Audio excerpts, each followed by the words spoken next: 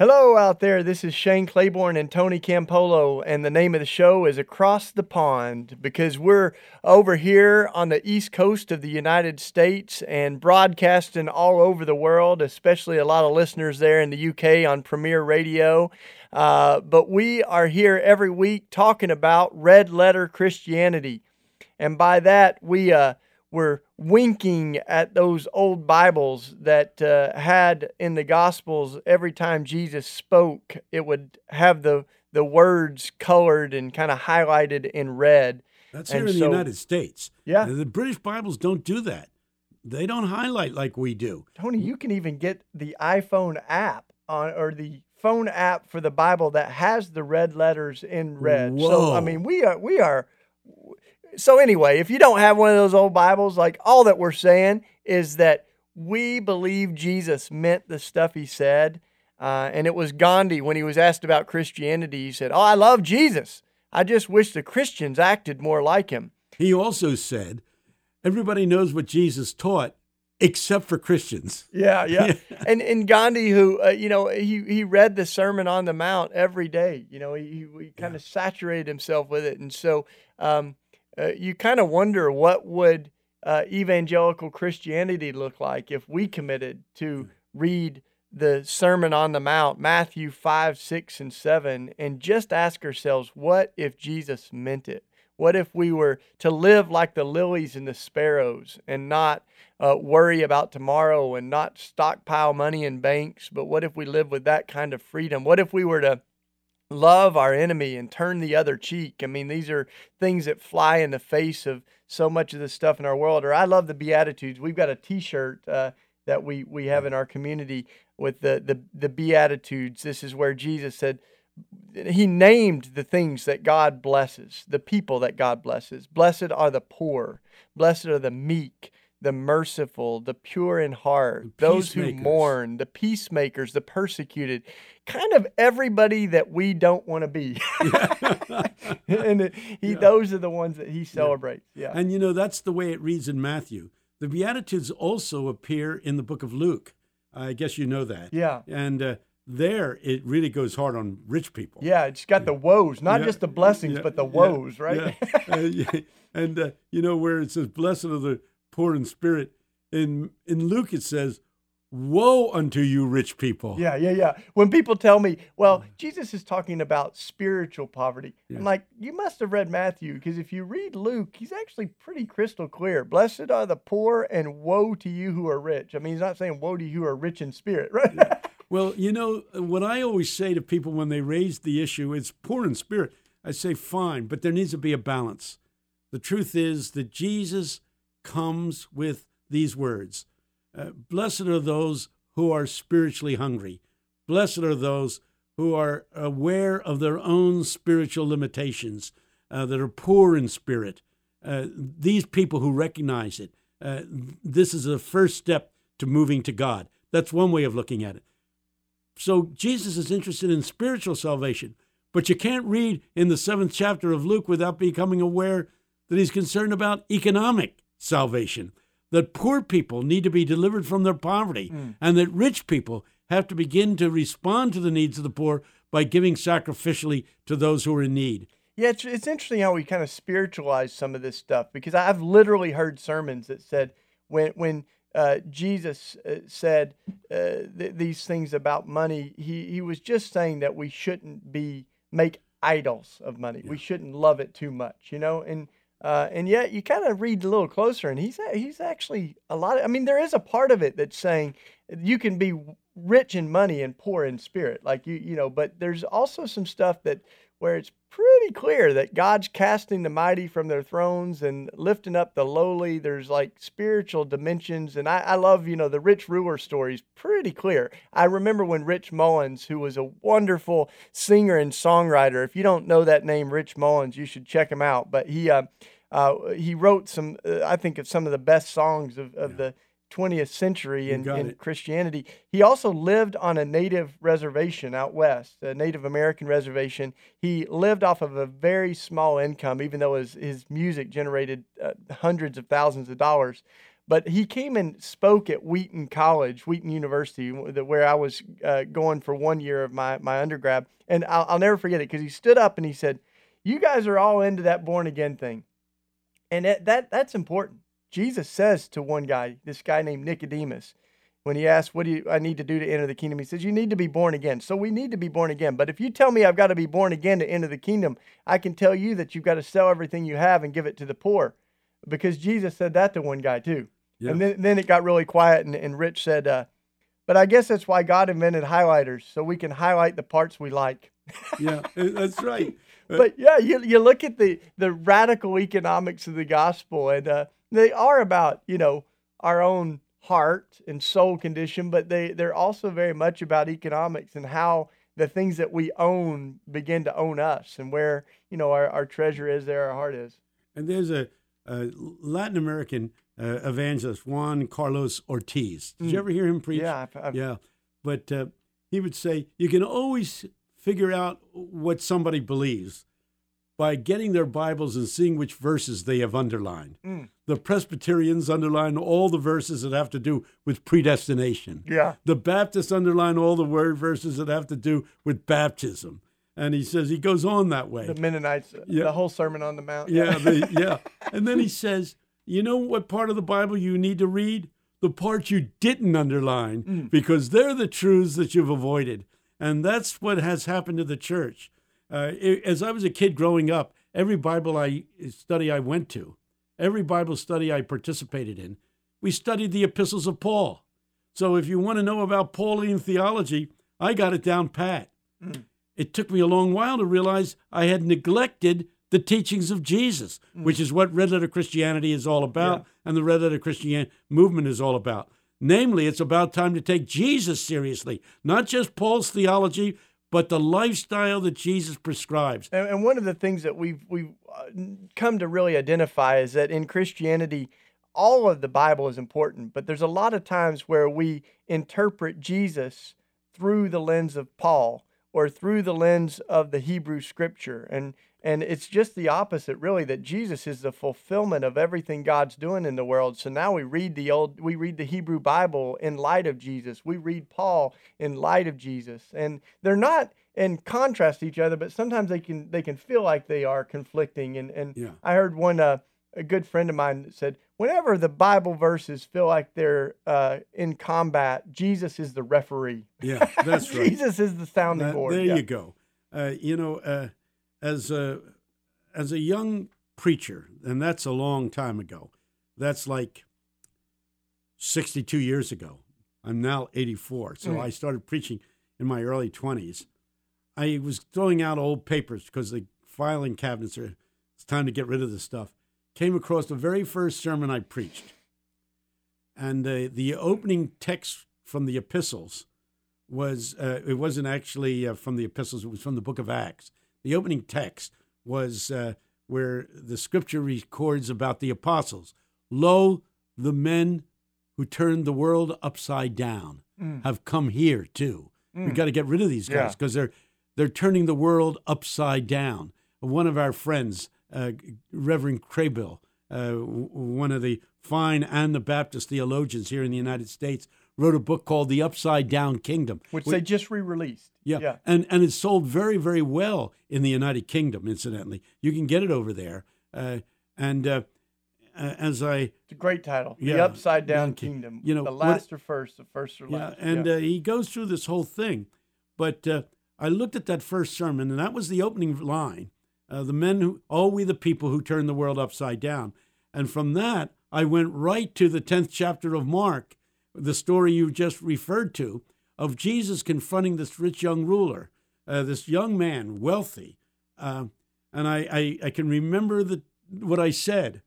He came with the right attitude. He came running to Jesus. This is not somebody who casually wanders into a meeting. He comes running to Jesus. He throws himself down on his knees, raises his arms, and says to Jesus, "What must I do to be saved?" 10th chapter of Mark.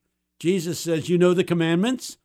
Do not kill, do not steal, do not bear false witness, defraud not, honor your father and mother. And the young man says, all of these things I have observed from my youth.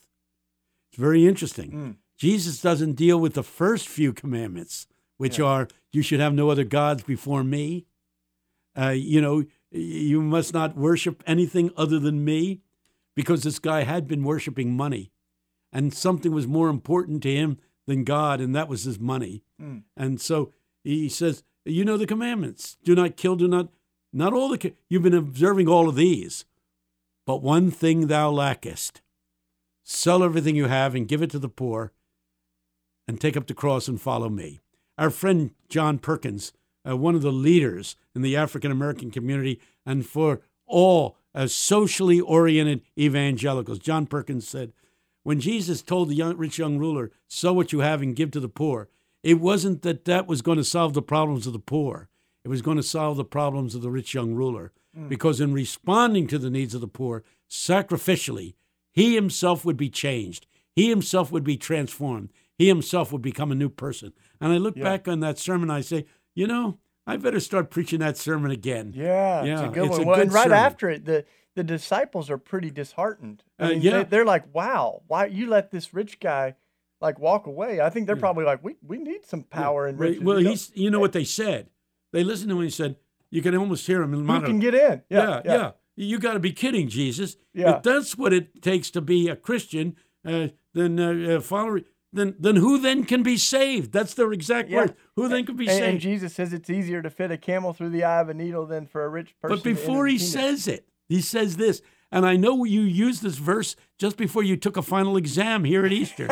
And the verse is, with God, all things are possible. Yeah. He says, the disciples say, who then can be saved? And Jesus says, with men, this is impossible. Yeah. But with God's help, it becomes possible. Yeah, and he also is recognizing how hard it is for us to abandon the things that we put our trust in, that we put our hope in.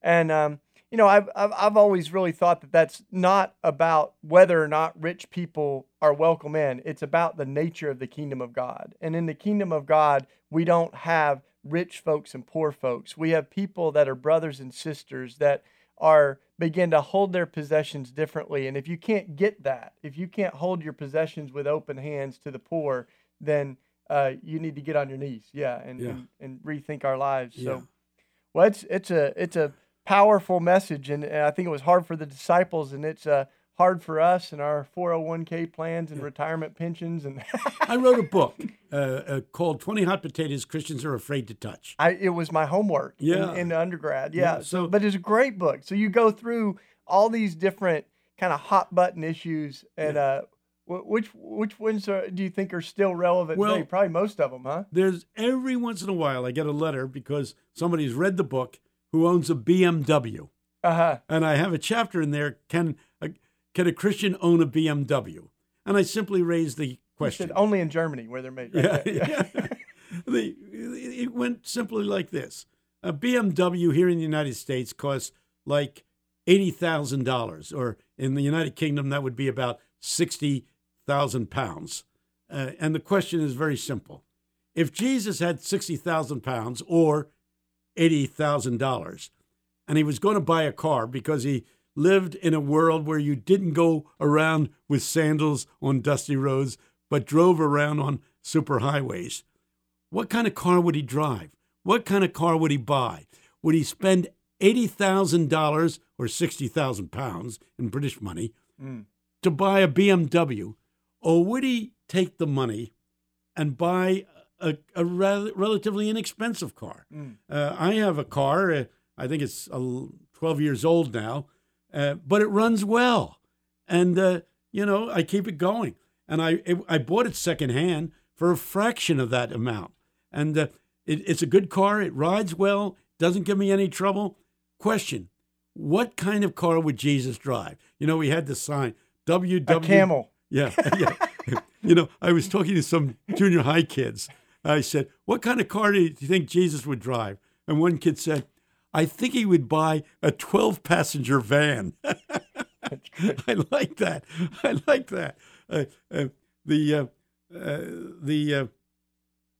The thing is, would he buy a luxury car? Namely, do we buy luxury items, or as our Mennonite brothers and sisters say so well, or are we obligated to live simply, that other people might simply live. Yeah. Yeah. I think that sometimes we focus on the stuff as if it were about the material things more than it is about um, the fact that, oh, well, one of my friends said it really well. He said, people ask me, can a Christian drive a Porsche? And he said, my response is, why would I want a Porsche? I ride a bike. And it frees me up, but Yeah. you have these cars that we spend all this money on. We're constantly obsessed with, a bird pooped on it or a piece of gravel hit it or someone's going to hit my bumper. And Mother Teresa really recognized that, I mean, here's one. She even considered hot water a luxury, Yeah. because so many people don't even have water. But she said the more stuff we have, the more we have to maintain. And the more that the things that we own begin to own us, we become possessed by our own possessions, and it becomes not just a part of our identity, but a part of what it just takes up our time and energy and space. And so I think there's ways that we, like, literally, it is about the poor flourishing, but it's also about us being set free to not worry so much about stuff. From being around me, I don't change my outfit a whole lot. It smells at times. It smells. But I decided, like, this is one thing I don't have to worry about is what I'm going to wear in the morning. I got this comic on my wall of these two nuns, and they say, "What are you wearing today?" And the other one goes, "Yep, same thing." But that I think there's something to be said for the living simply so that others may simply live, but we're also living simply so that we can live more fully and be less obsessed with all the stuff that doesn't matter. Yeah. The thing is that I don't dress as simply as you do. I mean, but I have two sweaters. Some days I wear one, or you call them jumpers over there in the United Kingdom. I wear the one, and other days I wear the other one. And how many jumpers do you need? How many pairs of trousers do you need? Do you always wear black pants? The answer is, yeah, I got two pair, and I trade them off. So not as simply as you live, but moving in the right direction. But I think that it's less about guilt. Like I read the scripture where Jesus says, "I've come to give you life and life to the fullest." I don't think that Jesus came to give us guilt or shame, but actually to set us free to really live without some of those worries. And one of the best examples of that. But stop. Yeah. I think guilt is a good thing. Yeah. I need to stop and say guilt is a good thing. Guilt is the way God gets us to recognize the sin in our lives. Yeah. But if you're going to live in guilt for the rest of your life, that's wrong. Yeah. If there's something that's making you feel guilty, repent. And repentance means that you not only say, I'm sorry, but you change the direction. The word repentance means, in the original language, you change direction. I was moving in the direction of the affluent, upper middle class lifestyle. I'm going to turn around and I'm going to move in the opposite direction. I'm going to repent. And if you repent, the scripture says, then forget those things which are behind and let's move on to the high calling of God in Christ Jesus our Lord. Yeah. Guilt is the way God gets us to face up. Holy conviction. That's right. That's a better word. We around our way, we say guilt is a good indicator, but it's a bad motivator. Like, Whoa. It indicates what might be wrong, but like we can't be driven to do stuff out of guilt. And that's where, folks talk about Catholic guilt or whatever. You end up doing stuff not driven by love or joy or hope, but just driven out of duty and obligation. And, but the story I was going to tell you real quick, you've heard me tell this story maybe a couple of times, Tony, but one of the powerful experiences I had in India when I was working with Mother Teresa and the sisters was, we had this party for these kids on the street, and there were tons of kids, 8 years old, 10 years old, that lived on the street. And one of them, it was his birthday, and I wanted to get him subtly just a little gift. So I ran off and got him an ice cream cone because it was like 120 degrees. And I bring this ice cream cone, I pull him aside because I didn't want all the other kids to get, crazy. And I give him the ice cream, and his impulse is that this is too good to keep for myself. Yeah. So he yells at all the other kids, and he says, "Come over, everybody's going to get a lick." And he passes the ice cream cone around, like 100 kids lick it. And then he hands it to me and expects me to take a lick. Go home diseased. But what he, like, the innocence of that, that this ice cream is too good to keep for myself. Like, I want to make sure everybody gets a lick. And I think that's really what we're after with a lot of this, is that we end up, it's not that the gifts of God are so bad, but they're so good. We want to make sure everybody experiences, like, this day their daily bread, a taste of the ice cream. I don't know whether you ever heard me tell a story that's similar to that. I was down in the Dominican Republic with a wonderful Christian doctor who's Dominican, and we went out to a slum called Guachapita. And this boy came up and wanted to shine my shoes. And Elias Santana said to me, let him shine your shoes. Give him the money because he's not going to waste it. He'll use it in a godlike manner. So I let him shine my shoes, and I gave him a couple of pesos, equivalent to a U.S. dollar. He ran across the road, dirt road, to a little wayside stand and bought a loaf of bread. And same thing, yelled at the top of his lungs, "Yo!" And kids came in every direction and surrounded him. And he started sharing the bread with all the kids that were there. It was like Jesus at the Last Supper, breaking bread and distributing it, and saving one little piece for himself. And they all cheered and had a great time.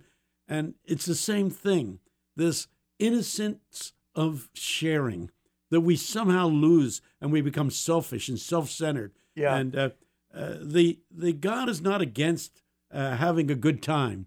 He just wants us to share the good time. Yeah. And one of the images of that is the Lord's Supper, where everybody is to get some of this sacramental gift of God, right? Yeah. And the Apostle Paul, it's interesting because he actually scolds the early Christians for betraying that. And he said, and sometimes we think, oh, they were coming to the communion table with sin in their hearts. And actually, what Paul's really clear about is, no, some of you are coming to the table hungry. Yeah. And some of you are coming to the table full of food, and you've overindulged, and that disparity disgraces the very point of this holy meal. And in Corinthians it says, Paul writes, let the one who can gather not gather too much, and then the one who can only gather little won't have too little, but there will be equality. Well, you say that stuff in our country, and people are like, wow, you're a socialist. You're like, no, we're Christians. My father told the story of coming over from Italy, a very impoverished Italian kid. And they would come in with buses into South Philadelphia and take people over to New Jersey to pick beans in the fields. And at the end of the day, the farmer would let you glean to go over and anything that hadn't been picked, you can pick it, put it in a basket, and go out on the highway and sell it to cars passing by, to people in cars passing by. So he talked about being exhausted at the end of the day, and he was trying to fill this little bushel with beans, picking up a few. And he looked down at the end of the row, and here was this gigantic African-American man, this black man. And he's moving down quickly, picking beans all over the place, gleaning like nobody's business. And my father said, I just sat down and said, I don't stand a chance. He's going to have all the beans. I'm going to be left with nothing. And he said, and the guy kept on coming closer and closer and closer, came right up in front of me, took his bushel of beans, dumped it in my bushel, and then said, someday you're going to see a poor, tired kid picking beans. Remember what I did for you. Woo, wow. Woo. There's the message of what it means to be a follower of Jesus. Yeah, we're coming to the end. So give a plug for Red Letter Christians. Yeah, and, tell us about it. We're giving this whole gospel thing a shot. We also catch each other when we fall short of what we aspire to. And Tony always quotes that verse that I have not yet attained it, but I am running the race. So we're supporting each other. And another great line that Tony says is when people tell him that the church is full of hypocrites, he says, no, it's not. There's always room for more. Yeah. And so we need grace with each other, but we also need to not compromise the cost of discipleship, the fact that Jesus is calling us to leave everything to follow him. And so let's not cheapen that by excusing our overindulgence and our love of material things. Let's try to live out the gospel. So give that a shot. Thanks for for joining us. Go to our website, redletterchristians.org. And if we got to leave you with a Bible verse, it's from the book of Romans, the 12th chapter. I beseech you, therefore, brothers and sisters, by the mercies of God, be not conformed to this world, but be ye transformed by the renewing of your spirit. Who's determining your lifestyle? The Spirit of God or the culture in which you live? On that note, blessings, and think about these things. God bless you and keep you.